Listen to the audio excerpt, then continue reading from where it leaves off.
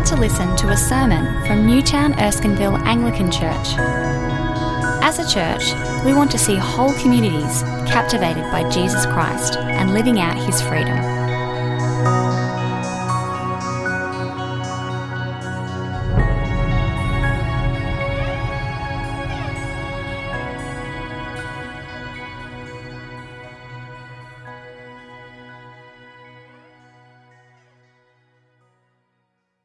Ecclesiastes 12. Remember your Creator in the days of your youth, before the days of trouble come and the years approach when you will say, I find no pleasure in them. Before the sun and the light and the moon and the stars grow dark and the clouds return after the rain. When the keepers of the house tremble and the strong men stoop. When the grinders cease because they are few and those looking through the windows grow dim.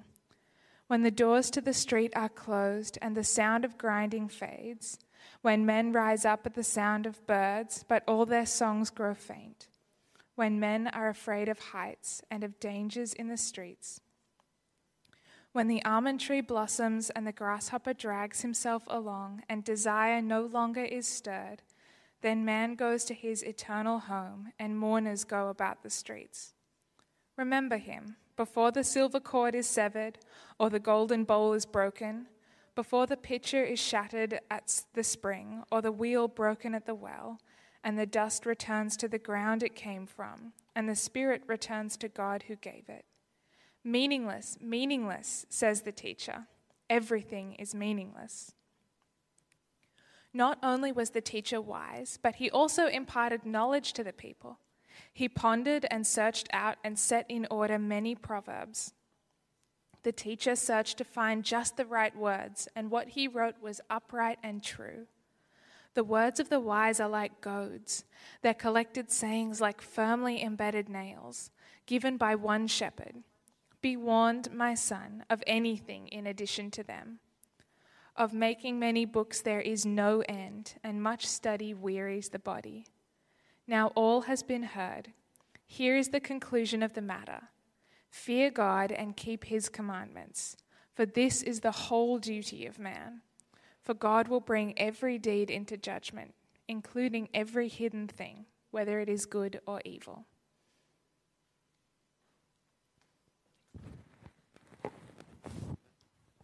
Hi everyone, I'm Mick.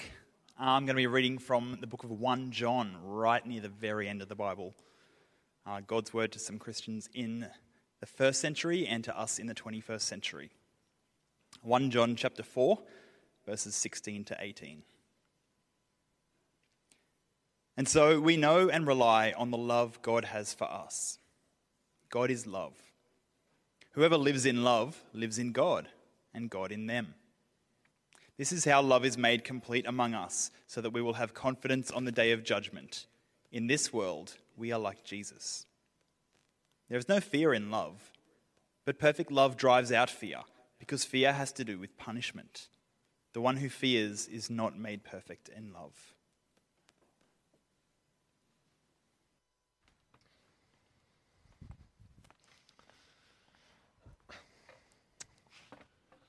Well, we made it. We made it through 8 weeks of Ecclesiastes. Some of you will be rejoicing that we have finished a difficult book that circles the same conclusion, that things are meaningless under the sun, and you're looking forward to something maybe fresher and new. For others among you, you've been writing copious notes. I've particularly enjoyed chatting with people who perhaps are new to church and exploring, and have just found kind of fascinating insights and even liberating insights to hear from the Bible that the world is gritty and messy. That's been good for some of us to wrestle with. Whatever your story is, I'm glad you're with us tonight in the building or online as we look to God's word and sort of plumb the kind of the riches of his word, that we might understand what it is to be wise and to find meaning in this world. Now, as I started the series 8 weeks ago, I asked you to mind the gap. Mind the gap between the is and the ought, because both Ecclesiastes and 2020 has shown us just how big that gap is.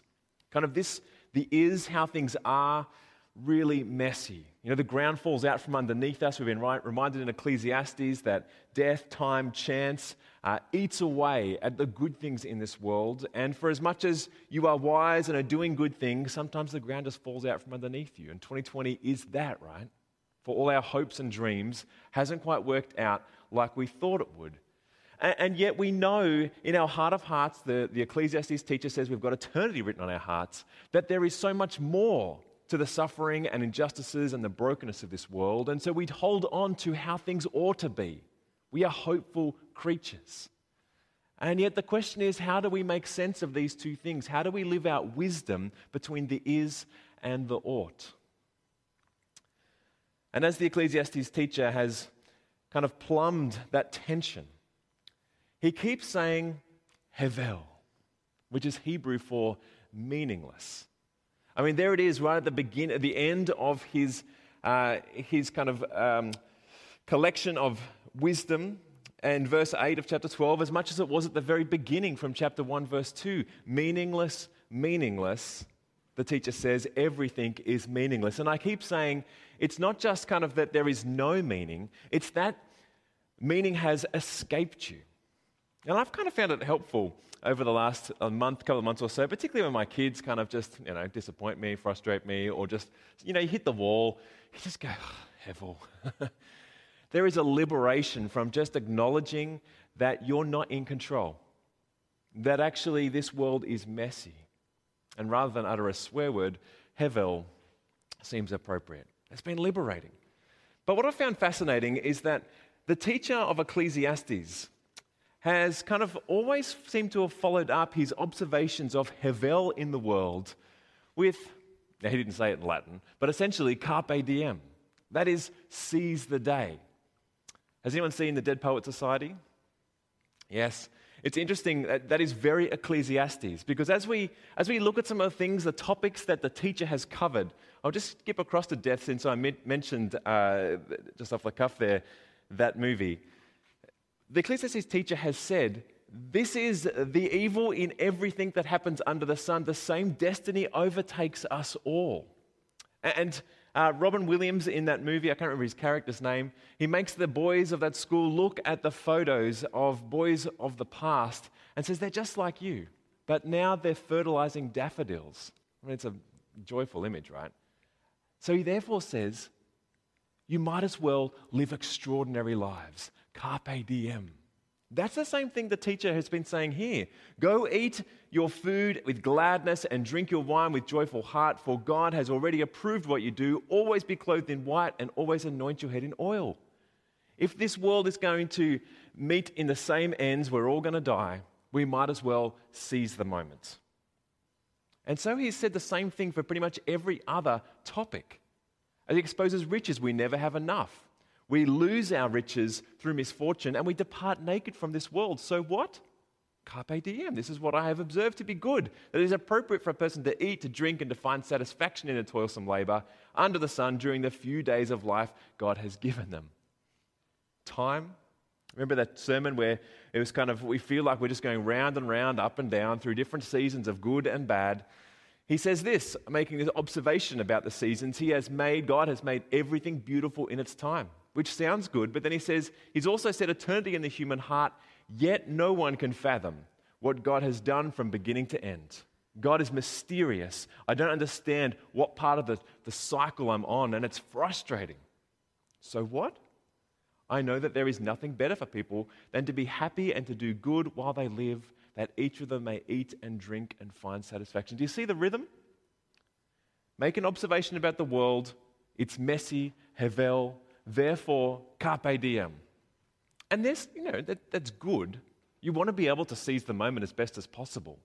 But we need a bigger picture.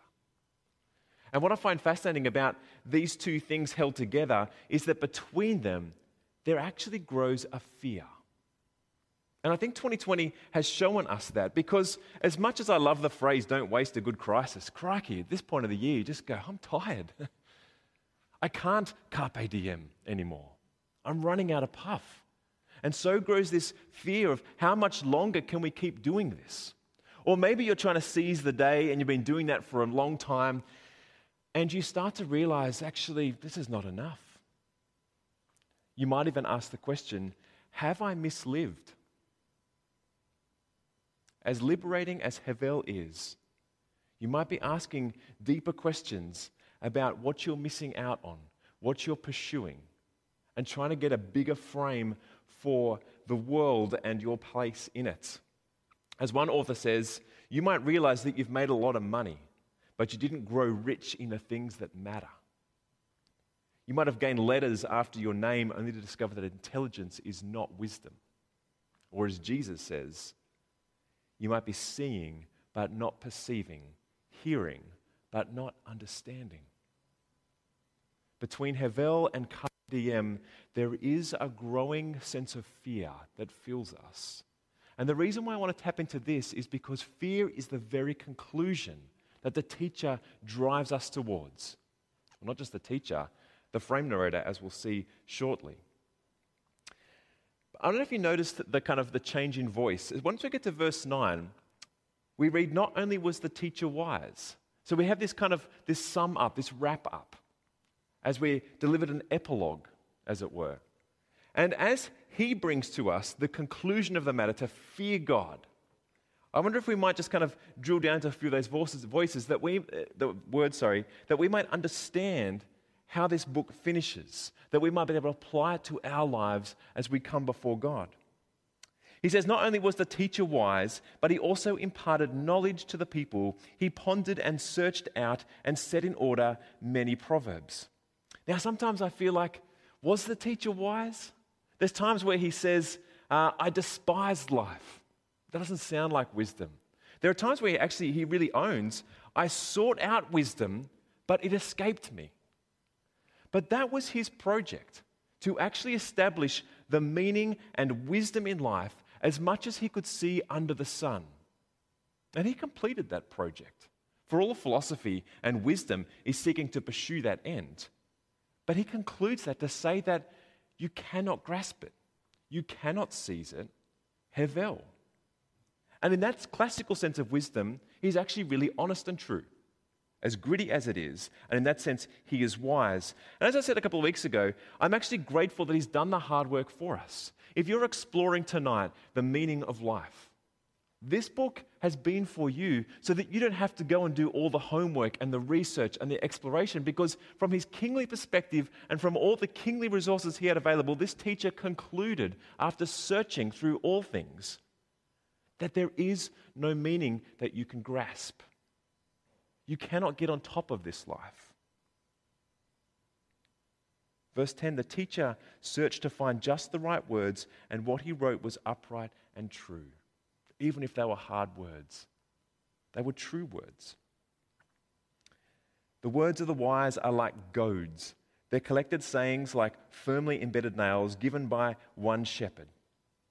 And these words have definitely been spurring at points. A goad is the pointy end of the rod of a shepherd, used to spur the sheep in a particular direction. It gets the job done, but it isn't particularly pleasant. And these words have brought to our attention things we didn't really want to think about at times. And they've been hard to hear, and yet they have been good for us to hear, that we might live a wise life, and that we might not be naive to the brokenness of this world. Then he says this, be warned, my son.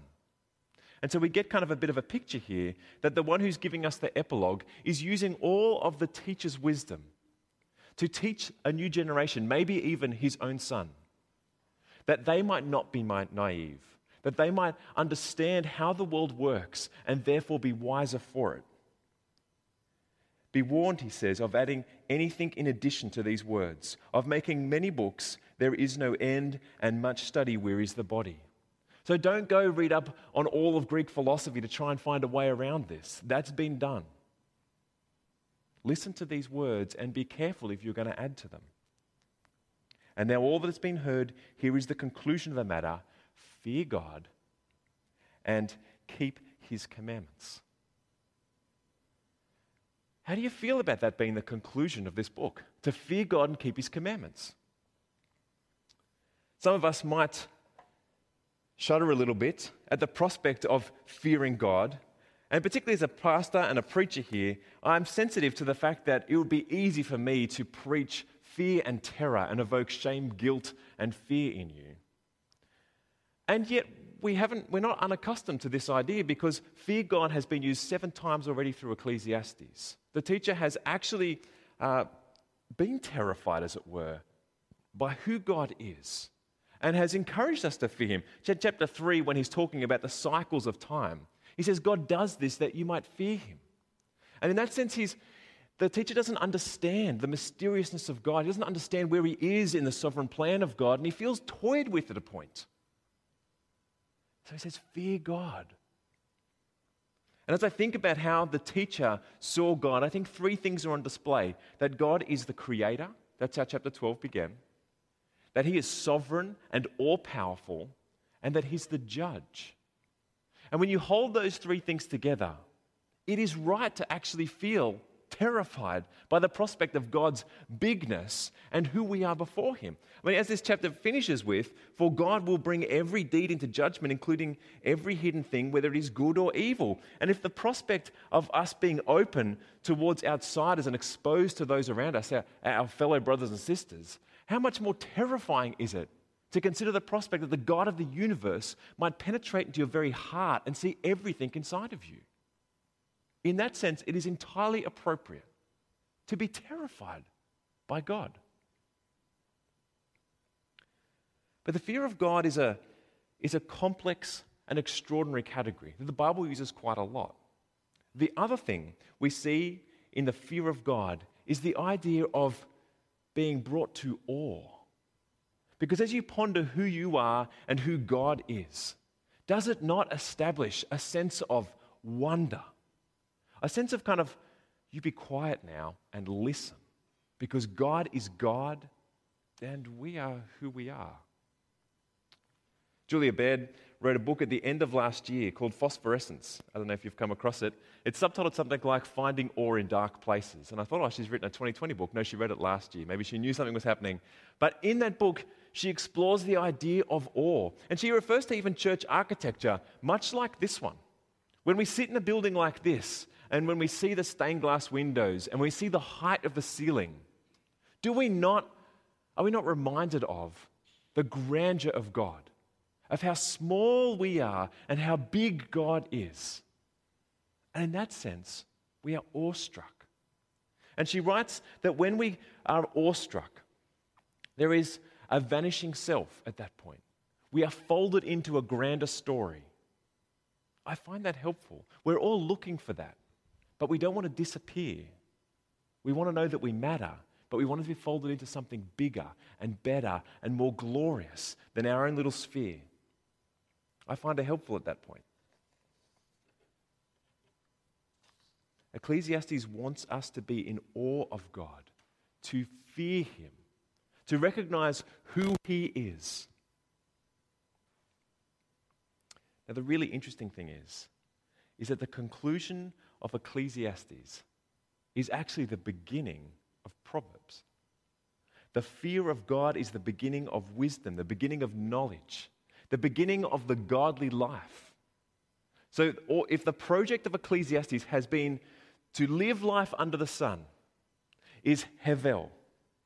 You cannot grasp meaning, you cannot get on top of it. Therefore, fear God. It's like the one who's giving us the epilogue here is inviting that son to therefore enter into something bigger, to fear God and to go from there onwards. It's like Ecclesiastes has reminded us that for as much as we make God in our image, we will not find meaning in this world. For as much as we make God in our image, we will not find meaning in this world. We will only find meaning, find bedrock, find refuge in the God of the universe, the Creator, the God who is sovereign and in control of every aspect, and the God who is judge, who will look at every deed and right every wrong, even as we're swept up into that. God is God.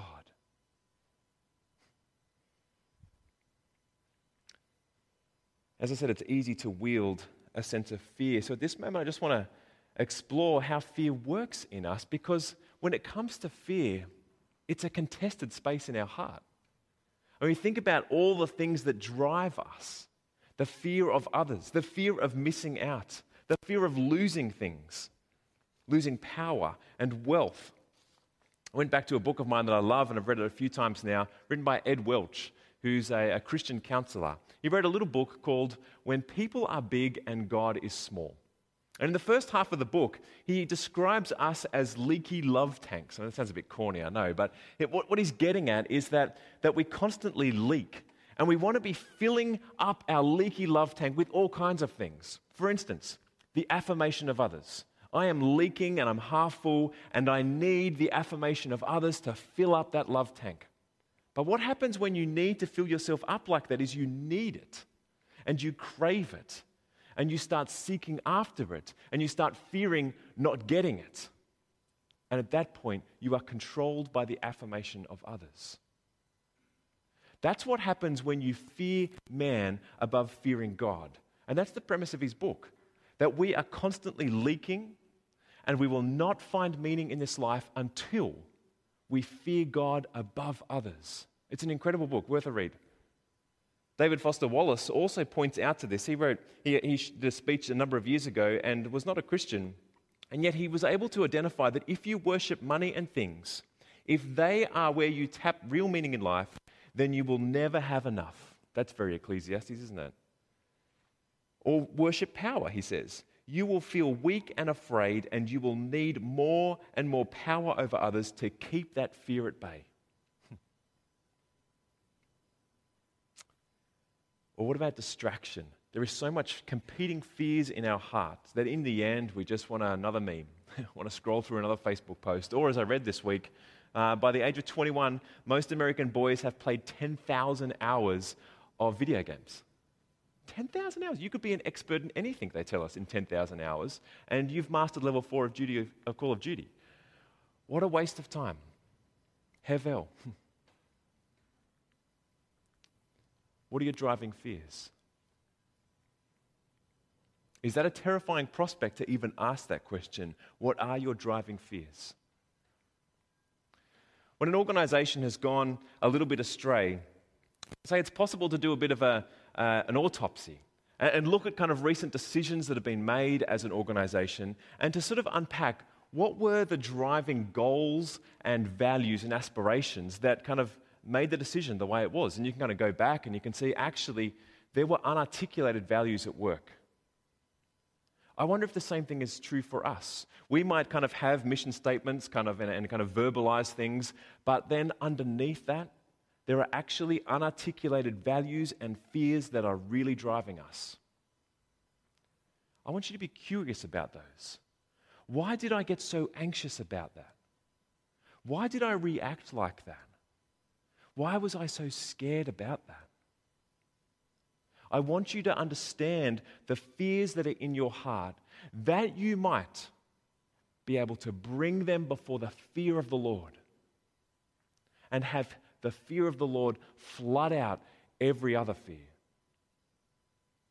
Easier said than done, perhaps, but that's the journey of discipleship. And as we try and make sense of this, I come back to a chapter from Isaiah that has always really been so beautiful and vivid to me. It's Isaiah chapter 6, where the great prophet Isaiah has a vision of going into the temple of the living God. And when he goes into the temple, he sees the grandeur of God, how big God is. And that the train of his robe fills and flows out the temple stairs. There is smoke that fills, and the temple is trembling as much as Isaiah is. And there are angels around God. They are saying, "Holy, holy is the Lord God Almighty." And it is entirely appropriate for Isaiah at that point to be terrified. He is God. And as God calls him to be his prophet, he says, "Woe to me! I have unclean lips." Again, entirely appropriate before the living God. But this is the thing. The next bit is not of Isaiah, but of God. For God sends an angel in this vision to bring a coal onto Isaiah's lips and to clean him. to draw Isaiah closer, to affirm him, to drive out fear, that he might be brought into the presence of God and participate in God's plan. Surely this is a foreshadowing of Jesus, who makes the bigness of God known to us, that we might be cleansed, that we might be atoned for, that we might be drawn into the presence of God. For as much as we are to fear him, he says, do not be afraid, as he draws us to himself. But don't let the incarnation of the Son make you think that God has become smaller. For God is God. It's just that he's invited you into his presence as he forgives you. So it is entirely appropriate to be terrified by God, but as you're invited into his presence because of his mercy, listen to him as he says, do not be afraid, as he forgives you. And as we do these things, we might be more aware of the fears that drive us, that we might be filled even more so with his love. As the second passage was read out to us by Mick, 1 John, perfect love drives out fear, because fear has to do with judgment. So we no longer need to be terrified that God the judge will see everything in our hearts and condemn us. He will definitely see into your hearts. But we no longer need to fear that he will condemn us, because Christ has atoned for us, has forgiven us, has brought us into the very presence of the living God. And yet we also ought to hold God as God. So we are to fear him in the fullest sense, but not be terrified of condemnation. I think this is the kind of thing that C.S. Lewis was getting at when he wrote in the Chronicles of Narnia, where Susan says, is he quite safe? That's me. No, let's not do that. I shall feel rather nervous about meeting a lion. Safe, said Mr. Beaver. Who said anything about safe? Of course he isn't safe. But he's good. He's the king, I tell you. God cannot be domesticated. Jesus is not a bobblehead doll on your dashboard. He is the living God made known to you, that as much as we would fear him, he would draw near to us. And so as you become more aware of the grandeur and bigness of God, and as you become more aware of the fears that drive you, would you let a righteous and holy fear of God drive out every other fear in you? As I think about Ecclesiastes, and I'm going to ask you to sort of consider how Ecclesiastes has brought you into an awareness of how you respond to the frailties of this world, your own failures. I think of 3 people in my life who've kind of lived out different aspects of the things that the Ecclesiastes teacher has brought to our attention. And these 3 particular people that have come to mind have been so driven by a fear of God that they are no longer driven by fears of other things. And they've got more to say than just Hevel and Carpe Diem, because they have the fear of God in them that has enabled them to live out Christ. I think of a guy who I knew in my previous church who was a partner in a very prestigious law firm and was very wealthy. And so the Ecclesiastes teacher would say to that man, well, riches are good, but they're probably going to fall apart on you through some misfortune, or all that you earn will kind of go on to someone else and they might be foolish with that. And so just live it up. But this man has found a third way in the fear of God. And what particularly comes to mind as I think about this man is as he drives from Roseville to his workplace, he would park his car underneath the building of a large skyrise international law firm. And he would park next to the Porsches and the BMWs and the Audis. And people would say to him, why are you driving that Mitsubishi thing? And it's like that question didn't even register for him. Because he was not fearful of what others would think of him. He was not fearful of losing his wealth. He was wise, but he wasn't fearful in the sense of being driven by that. He was playing out an entirely different narrative, and that was the fear of God. And what that meant for him is that he used his money for extraordinary generosity to bless others, not just to carpe diem. The fear of God for this man was greater than the fear of losing wealth, greater than the fear of losing notoriety and symbols of power. I love it. When I think of death, I visited a couple this week where the woman had lost her father recently. And as I sat with them and we shared stories, it was so clear that there was more going on than the fear of death. More going on than just, well, we all reach that common destiny in the end, and so therefore I might as well live it up now. What I saw in this couple was joy, and that joy was grounded in the hope of the resurrection of the Lord Jesus, because they knew that they would see their father again in eternity. And what also stood out to me was an extraordinary gratitude, a gratitude for the way that this father had blessed them with faith and what that meant, had discipled them and so many around them.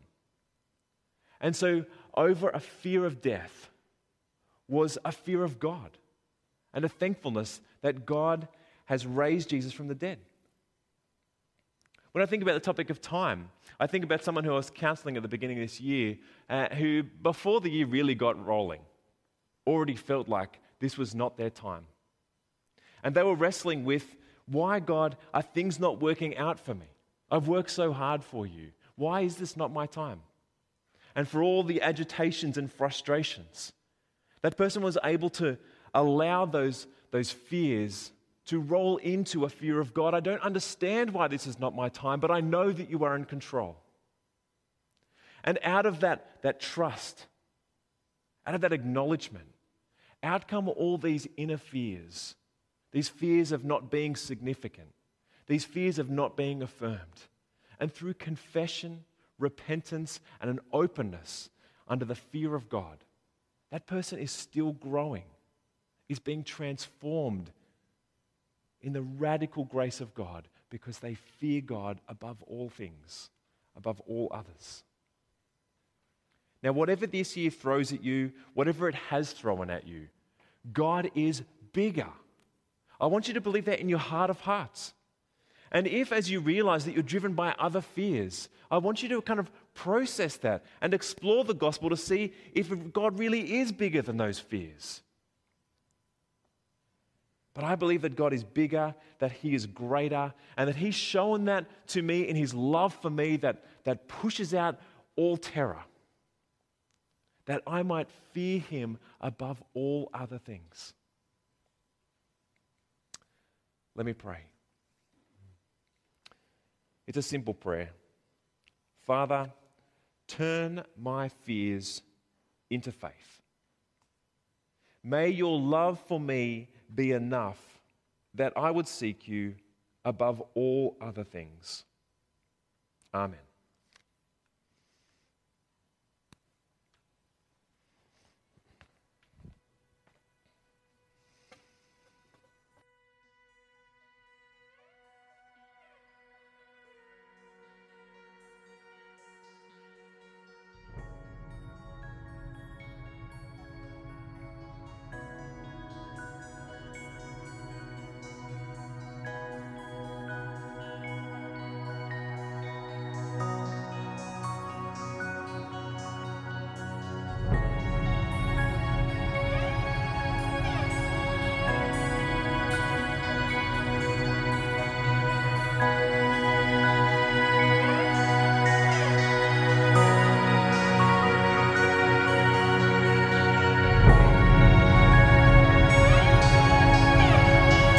Thanks for listening to the Newtown Erskineville Anglican Church podcast. For more audio content and information about our church, please visit neac.com.au.